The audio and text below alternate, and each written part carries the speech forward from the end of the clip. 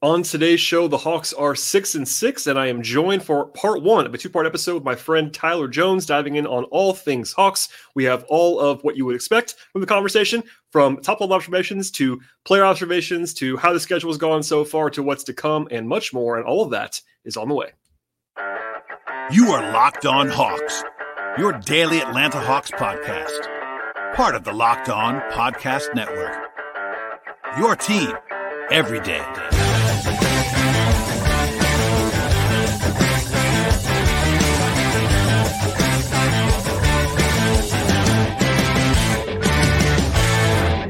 Hello, friends. Welcome to episode 1591 of the Locked On Hawks podcast. I am your host, Brad Rowland, coming to you on a Sunday evening into Monday, and today's show is brought to you by Prize Picks, the easiest and most exciting way to play daily fantasy sports. Go to prizepicks.com/LockedOnNBA. Use promo code LockedOnNBA when you get there for a first deposit match up to $100.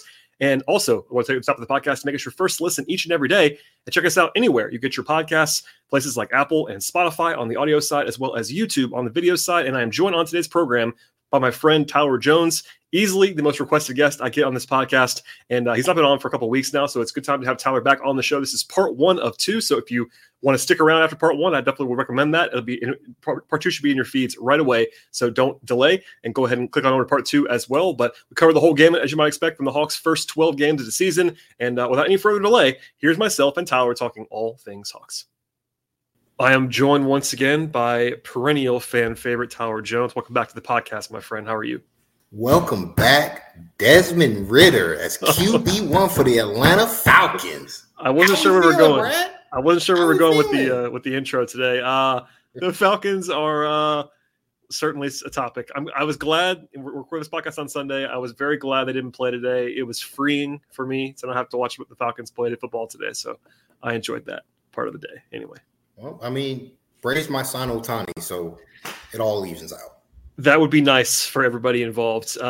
With that out of the way, we can discuss your 6-6 Atlanta Hawks through 12 games. I asked you to come on a few days ago before the loss on Friday, so we didn't know what that was going to be like. I guess I'll start broad here, Tyler. I know in the moment we all get a little frustrated. It is what it is. Zooming out a little bit, I know they're 6-6. How are you taking this start? Because I feel like I'm seeing this is me. This is my timeline. It's curated for me. I get that, and my mentions are probably a little bit unique in some ways. But I feel like people are pretty angsty about a 6-6 start, and I wonder how you feel about it. No, I think it's been a pretty tough schedule. I don't know what it based on, the SOS score or whatever, but it's felt like the Hawks haven't had a break of good teams. Like they've constantly gone up against teams in particular that are defensively designed to take away some stuff for the Hawks. Like they've gone up against like the Knicks, the Sixers with their big, rangy, athletic centers that will take away the lob from Capella. And I feel like that's kind of put a wrench into things, especially with the starters. But I mean, overall to me, like the most important thing is the breakout that Jalen Johnson is having. I mean, I'm not sure if anything else matters at the moment more than like what he's doing, because the other guys, like I'm not worried about Trey, and I'm really not worried about the centers, even though neither Capella or Okongwu, based on EPM, have actually played that well to start this season. But both of them have proven track records. I think they're going to turn it around. It is a new scheme, but overall, you wish the record was better, but it's not like they're playing poorly. Granted, they played poorly against the Sixers. I thought that was particularly in the second half after, Hunter lost his mind. After that, I think that was probably the worst stretch of basketball they've played on the season, just on both ends. But overall, you wish the record was better, but I feel like they're close to breaking out. Just if certain things can start going their way. Yeah, I mean, the schedule, it's not been impossible, but, they've only lost to one bad basketball team, and it was the season opener on the road. They lost to Miami, and that was probably a bad team the way it was constructed that night without Jimmy. But that's Miami. Miami just does stuff like that. That's what I mean. I was coming around to that. I'm just saying I was coming around to that. It's still the Heat, so it's not like it's a it's not the same kind of bad team. Like they lost to Charlotte. They didn't play great that first night. They didn't shoot well. But like their other losses, they lost to Oklahoma City on the road. They lost to the Knicks twice by a combined 8 points. And they lost to Philadelphia in a game where the Knicks. But the thing is, losing to the Knicks, it's like losing twice. I was going to say that actually. You lose twice to the Knicks at home, so you lost 4 times on the season. It was not great. Brad, you have to understand, and like, if you don't live in Atlanta or you don't understand, there are a lot of New Yorkers here, and when the Knicks come to Atlanta, it is their Super Bowl. It's their Super Bowl, so you're going to get their best effort, and plus, they want to beat Trae Young and humiliate him every chance they can. So I thought it was really fun.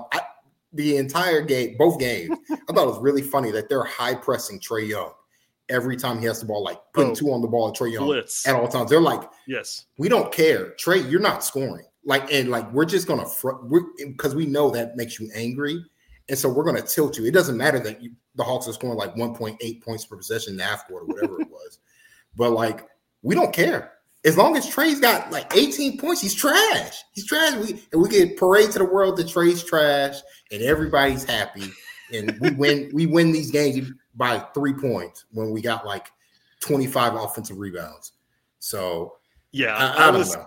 I was going to ask you actually because like, look, it's anecdotal, but man, it felt like the Hawks had just lost by 40 to the. It's the Super Bowl, Brad. To the Spurs that night because granted, when the Hawks spoiler alert for everybody, when the Hawks lose, my mentions are pretty ugly for about an hour or two after the game, almost every time. It doesn't matter what happens, so it's fine. I get that. I'm used to it.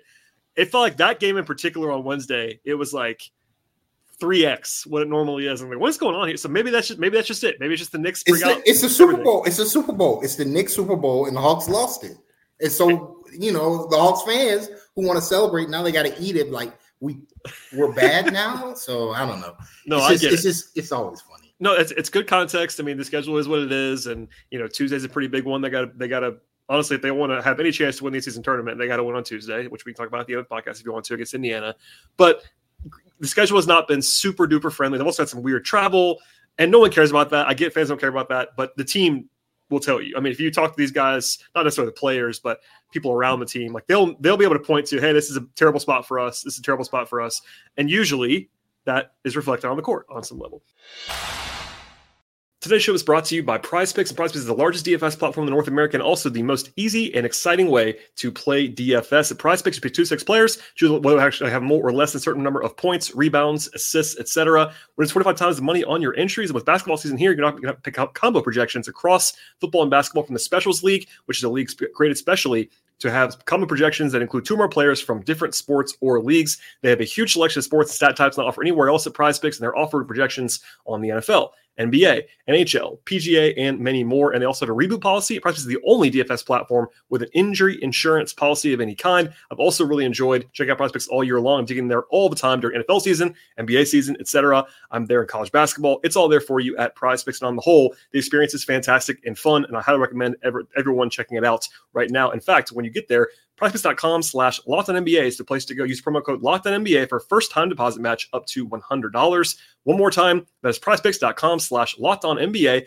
and use that promo code LockedOnNBA. Check out Daily Fantasy Sports made easy with PrizePicks. You mentioned Jalen, so I was going to ask you about Jalen anyway. Let's go to Jalen now. I don't think Jalen is going to shoot 44% from 3, but everything else, it's been really outstanding so far.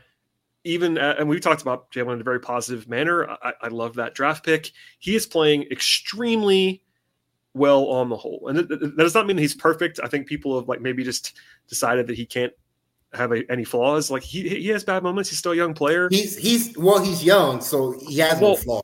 Exactly. Yeah. I mean, when he gets this contract that he's setting himself up for, like then he'll get it. Play this way.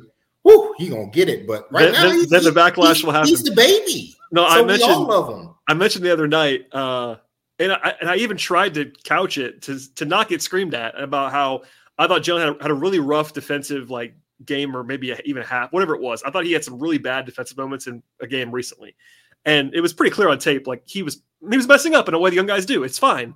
And I said that like, oh my God, people are freaking out. I'm like, guys, I'm not saying he's terrible. Like it's just he made some mistakes. But anyway. You saw this coming. A lot of people did. Like Hawks fans are really excited, and they should be. And I agree with what you said earlier. It's more of a big picture takeaway than a this season first 12 games takeaway as far as like impact on winning. But you could certainly argue, as you already did, that Jalen kind of breaking out organizationally is the most important thing that's happened so far, and it'd be a pretty easy case to make. I feel like. Yeah, and I mean, what it does is it clears some things because it turns Jalen from like a possible trade piece to maybe improve the roster somehow, like how AJ currently is right now, to this is a guy we got to keep and build around. I mean, I don't know. He's not being traded, I don't think. Brad, Jalen went from all right, he starts depending on the matchup to Quinn, like honestly, probably feels like he got playing 40 minutes a night, like just based on what the Hawks are lacking when he's off the floor. Because they're lacking defensively on the glass when he's not in the game. And then offensively, the lack of passing is so apparent. Like teams, especially if Trey's on the floor without Jalen or Bogey, they just blitz Trey and get the ball out of his hands. And like they're like, we don't care what happens after that. And like you don't trust Bay to make the right play. You don't trust Hunter to do it. Capella, like it's just slow with Capella. Like it's not the speed at which you would like it to be in Okongwu. Okongwu's fine, like in terms of like processing. Like he'll get the ball out. He's had some turnover bug. Like the team in the general just had. What's happened is after their good start, they're just coughing the ball up too much. Like they're just giving away possessions that they shouldn't. Like it's not out of pressure. It's just out of like making reads and missing. Like the pass isn't on time, or like a bounce pass gets deflected and is going the other way. Like the extra passing that the Hawks are trying to do, it's currently getting turned over, and it's just shrinking their margins more than it was to begin the season. But like those types of things are just going to ebb and flow with this team until they get their timing down. But like getting back with Jalen, like I think to me, more than the wins and losses for this current stretch, because it's early. I don't care what the record is right now. Like, it is too early to make any definitive proclamation about this team at the moment.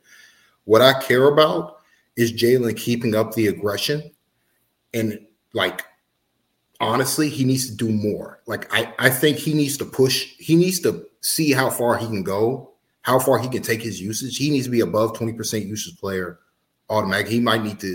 He might honestly need to go higher, like even against the Sixers. Like he was getting to his spots off the dribble. No Trey, no nothing. It was just him. He'd catch the ball and he was putting Tobias Harris under the rim and then fading away for like a 8-footer. And he did it a couple times. I'm like, that's good. Now do it again. Keep doing it. Like I'm like when you watch that from him, because you saw it against the Knicks as well. It's like against Julius Randle. I'm like, yo, Jalen, keep going. Like, don't stop. Like, keep. And if it's got to be a team-wide thing, I'm like, hey, y'all got to get this man going so that he can draw the help.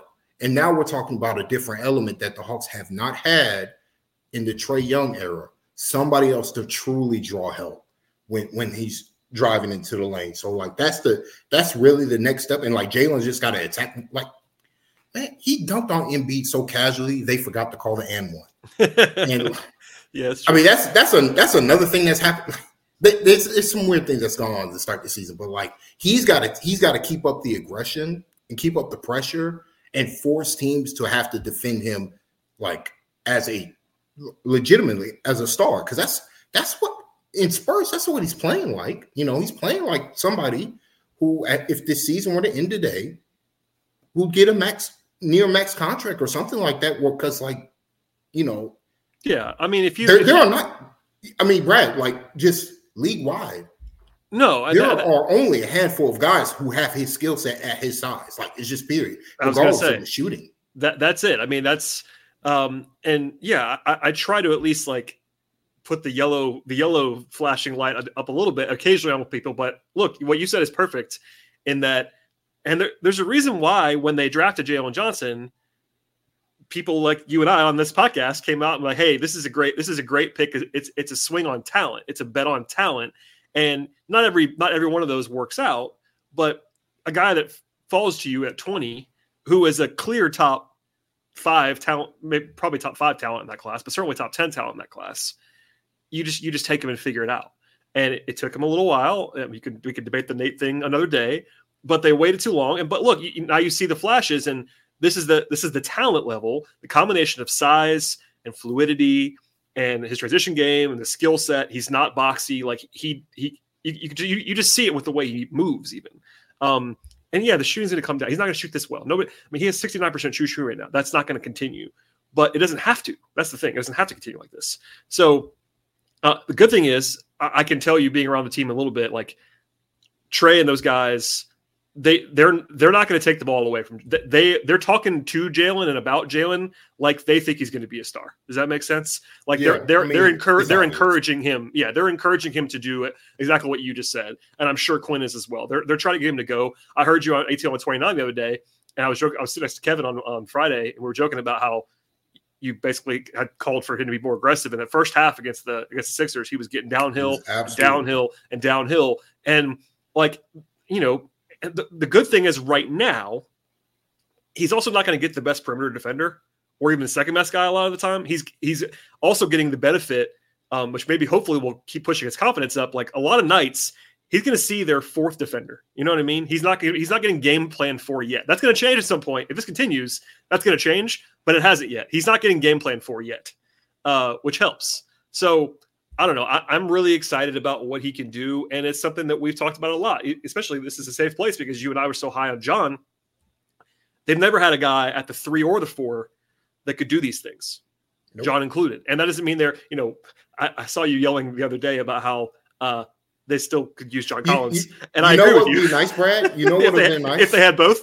Yes. If they could play Jalen at the 4 and John at the 5. It would have been nice to see. I would have. You know, it's like the one thing John never got when he was playing center was a power forward of Jalen's athletic build, and when they got him, they just never played him at center. Yeah, with size. And when they got him, they just never played John at center. And it's like, I mean, now he's in Utah doing what he always does, which is play well. But no, and look, to bring it back, as we could do it a half hour on John. That it also is going to. This is not new ground, but. Jalen is also the exact kind of power forward that Onyeka needs, because Onyeka, for all of his strengths, is not the biggest guy, and ideally you would want a 6'10" super athletic power forward. And Brad, I feel like Okongwu, I wouldn't even call it struggles, but it's like he's not playing that well. He's just effective. Not. He's not as effective as he was when he was playing all his minutes next to Jalen Johnson, and quite frankly, but like Quinn had to put Jalen in the starting lineup because that starting unit, like Bey just can't operate. Bey can't run DHO on offense, and then defensively he can't move. And that's the thing. He's also just not tall enough. Like he's just not tall enough. Today's show is brought to you by FanDuel Sportsbook. Snap into the action this NFL or NBA season with FanDuel, America's #1 sportsbook. And if you're a new customer, get $150 in bonus bets right now with any winning $5 money line bet. That's $150 if your team wins. Beyond the awesome and really exciting perks of signing up right now with FanDuel, they have everything you're looking for across the sports betting space. They have point spreads and over-unders and money lines, player props, future bets, same game parlays, live betting. It's all there for you at FanDuel, and the app is safe and secure. They cover the entire range of sports as well. They have the NFL and college football, NBA, WNBA, college basketball. They have MLB when season's happening, of course, golf and tennis and soccer and auto racing, boxing, MMA. It's all there for you at FanDuel. They also have tons of options involving the Hawks, including a big game on Tuesday against the Indiana Pacers. They have pregame lines and over-unders and player props, etc. for that. Plus, when the game starts, they have live betting as well. And now is the best possible time to join up with the folks at FanDuel. It's FanDuel.com/LockedOnNBA. Check out the official partner of the Locked On Podcast Network with an offer that you absolutely do not want to miss. That is FanDuel.com/LockedOn. FanDuel, official partner of the NFL. Well, and the other part, and I'm not going to set you down this road too much, but the other part is they need DeAndre Hunter to be the assertive, aggressive DeAndre Hunter that doesn't always come when he's playing with Bey.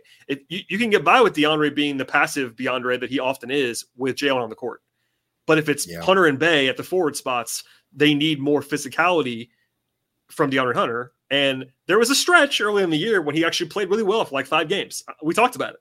I think it was offline, but we talked about it. Like he had a really good like 6-game stretch, and then that has kind of slowed in the last couple of games. What's happened is teams adjusted, right? Like one, they just stopped letting DeAndre. Like a lot of teams were just allowing DeAndre Hunter to get to his right hand, and then get downhill, and they weren't really challenging his dribble in a way they are now. So it's just a little harder. And like this is where it goes back to like Quinn's talking about all the time. You just got to shoot the 3, like even if it contest. I still remember, I want to say it was against the Knicks. Quickly was on him at the top of the key, but he had space to shoot the 3-pointer. He didn't even look at the rim. And I'm like, hey, that's a shot he just has to take. And I thought, in the second half, he was starting to do some of that stuff. Like he was starting to be aggressive. And then, of course, he got the double techie, so he had to go. But to me. But it's also it's hard for him to like how does DeAndre stay aggressive when the ball isn't going to go your way when you got Trae Young, DeJounte Murray on the floor at the same time? No, and it's I think it's a thing with him where he has a hard time. This is psychoanalyzing in a way that I don't mean to, but I think when he has the ball, to your point, he's the kind of guy that when he has the ball a lot, it kind of clicks in for him. But when he's not going to have the ball a lot, you know what I mean? Like, I think that switch has never flipped with him where it's like, hey, I'm actually the 5th option on the court right now, or maybe the 4th option because Capella's the 5th option. You know what I mean? But he's not going to ever be consistently a top 2 option on this team. And I think he's got to figure out the balance. And we've seen it off and on. But here's hold on, Brad. You call Capella the 5th option. He ain't the 5th option right now. He's getting the ball way too much. Well, and that's another. It's actually a thing where it is a lot of that was on my list. Actually, give the ball to Capella and then run DHO for DeJounte and Trae. And it's like, what is this? How is this going to work? All right, so that's a good point. I was going to ask you this later. Let's get to it now.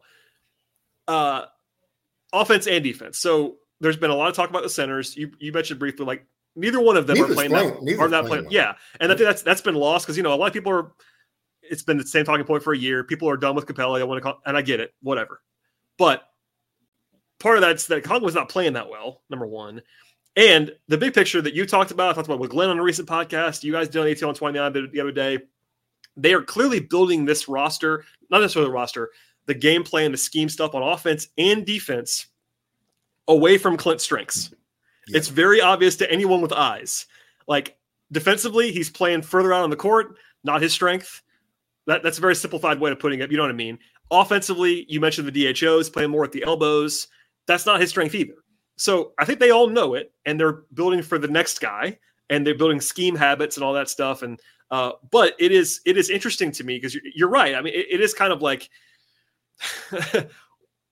what are you expecting? Because Clint, he's not the worst guy in the league at doing that stuff. He's not horrible at it, but you don't want him to have to make a lot of decisions with the ball. But Brad, it's not dynamic. It's not dynamic. No, it's not at all. Jalen and Bogey running 2-man game. Jalen got Bogey a wide open 3-pointer off of nothing, off of DHO, off of literally nothing. Like he brought the ball because those guys are really talented.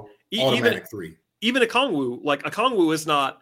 I think sometimes he actually gets overstated how good he is right now with the ball, but he's obviously so much more comfortable running a DHO than Clint is. It's not even close. Yeah. So, and they know that, but at the same time, they trust Clint and they're playing Clint 24, 25 minutes a game, but they're not changing their scheme stuff. So I'm actually wondering if at some point in January or something, Quinn's going to actually like maybe play some more drop with Clint once he feels like, all right, my principles are installed. Does that make sense? Like, I think it was Zach who talked about this the other day. Maybe it was Nikias, whatever podcast that was. And I said, actually, that makes a lot of sense to me. Like, and we talked about that on ATL 29 as well. Yeah. Brad. Just to shout that podcast out. Absolutely. But, I shouted that too. And it's just one of those things. Like, I wonder if there's a switch at some point that's just like, hey, why don't we run the Clint system and the Onyeka system, which is kind of more of what it's ironic because with Nate and even last year with Quinn, it wasn't just a Nate thing. They ran the Clint system, and Onyeka had to fit to. Well, but you know what I mean. It's not really that simple, but you know what I mean. And Onyeka had to fit to that. And then this year it's flipped where Clint is running the more Onyeka system. And I think we've kind of seen that. And I don't want to do the whole, they should the bigger picture is that they got to be able to do both, right? They have to be able to do both and be able to, but like they've never run this type of offense defense scheme, right? And so, but they if they want any chance of getting past their, like, if they want to push to contender status, they got to be more dynamic in offense and defense, and like. You know, it can't just be we're running drop and we're running 1-5 pick and roll spread, high spread pick and roll with Capella, and like that's it. Like they gotta be able to do other stuff, or it's just like they're just gonna run into a wall against a team where, hey, we're elite at killing drop coverage. Like they're gonna run against a team that was 2021 Atlanta Hawks. Like you ran drop against Trey in 2021. Exactly. It's over. It's over. You can do it. Teams can do it now because, again, this, especially with the starters, they don't shoot enough threes from Trey, DeJounte, and DeAndre and Jalen. So it's like they're just going to run drop and clog the lane because this starting lineup wants to get to the rim, drive, get to the front of the rim, make layups. They don't want to just take the contested three-pointer. So that's something they kind of have to fight. But go ahead. Yeah. Go ahead. So on that front, I'm getting pushback from people because I'm on Quinn's side of this because, you know, Quinn, and I'll usually mention it when Quinn says after a game, they'll take 35 threes. And Quinn said, well, we want more than that. And, you know, when they miss them one night, you get the typical fan response, well, why are they taking so many threes? And Quinn's response almost always is like, no, we should have taken more than we actually took. And part of that's habit building, like we just talked about. But part of that is that he believes it. And look, their shot profile, to take it like more of a 1,000-foot view right now, is way better than it was the last several years. And that is why, like, it's kind of crazy, to be honest with you. This team is number 6 in offense right now, with Trey having the worst shooting season of his career by far. Like, you could say, you know what I mean? Like that's going to come up. I mean, no matter where you fall on the Trey conundrum, and I don't have to do this. We don't do that now. But there's a lot of fans that are like, worst player in the NBA. I don't get it. But anyway, wherever you fall on that spectrum, I think it's pretty intuitive that Trey is not going to shoot this badly for the full season. That's just my thought, considering we have 5 years of sample size. So if you assume some positive regression there, this team's already borderline elite on offense with him doing this. Like every reason to believe this team's going to be awesome on offense. They already have been pretty good, like really good, and they're going to probably get better. Bogey's only shooting like 35% from three or something. So it's like, yeah, I mean, there's team. I mean, sure. I mean, obviously you can regress some guys both ways. You know, Jalen's going to come down, you would imagine, for one. Yeah, but Jalen like is a non-entity as a 3-point shooter. He doesn't shoot enough threes for that. He's only shooting them when he's open, which is fine, which is what you do right now. That's fine. But yeah, they're taking about 35 a game. That's in the middle of the pack. They're shooting about middle of the pack in 3-point percentage. Yeah. But that includes Trey shooting 28%, Hunter's at 34%. That he's probably better than that, if nothing else. Bogey's at 35. Yeah, they're not like nobody's shooting. Only DeJounte. I think only DeJounte was like shooting. He's cooled off. Like he's still at 39, which is probably above where you would have guessed for him. But that's not insane.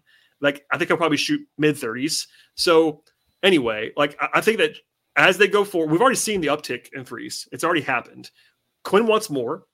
It would help them if some guys bomb more, i.e. Hunter.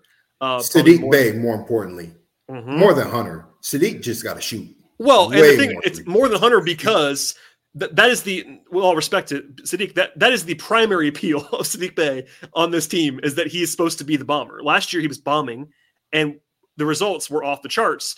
Not just for him, but for the team. When he was on the floor last year in the last 30 games, or whatever it was, the team was just through the roof in scoring. And that's happened a little bit this year too. It's still this year a little bit. Not quite the same, but he's only taking, I shouldn't say only. He's taking, looking at this now, my apologies. Yeah, he's taking like 7 per 100 possessions. That's got to be like 10, 11. Yeah, he's got to be a 10 guy. And like he's got to shoot through a contest, and he has this weird release where he doesn't jump on his jump shot, but because he can't he's got to figure something out. It's because he can't jump. I mean, say he can't jump. He be getting up for these lob dunks. Well, it's funny. The other day, and then when he doesn't do this, the slowest Euro step in the NBA history. When he just goes straight, he'll dunk the ball hard. Like I can't unsee it. Somebody mentioned this the other day. He has juice, but his jumper is like. Well, so someone said it the other day to me on Twitter because I mentioned it. Someone made the Draymond backpack comparison with Sadiq's jump shot. With a backpack. It's the same thing. I can't unsee it now. So shouts out. I can't remember who that person was, so my apologies. But it was like, yeah, that's correct. Honestly, it's less of back. It's more like he has weights on, like he's got weighted like ankles or something like, and he can't like lift. I shouldn't say he can't jump because you're right. It's not that he can't jump at all. He can jump, but his jumper's just not. No, happening. It's the way his back moves. Anyway, it's a visual podcast, but anyway. All right, that is all with part 1 of myself and Tyler Jones. We'll have part 2 in your feeds right now. So if you're on YouTube, you should be able to find the podcast available for you right now. Audio-only platforms like Apple and Spotify, same thing. And please subscribe anywhere you get your podcast. Also follow the show on Twitter at Locked On Hawks. Follow me there as well at BT Rowland. Follow my written work if you'd like to as well. Patreon.com/BT Rowland. Again, part 2 should be available for you right now. Thank you for listening, as always, everybody, and we'll see you all next time.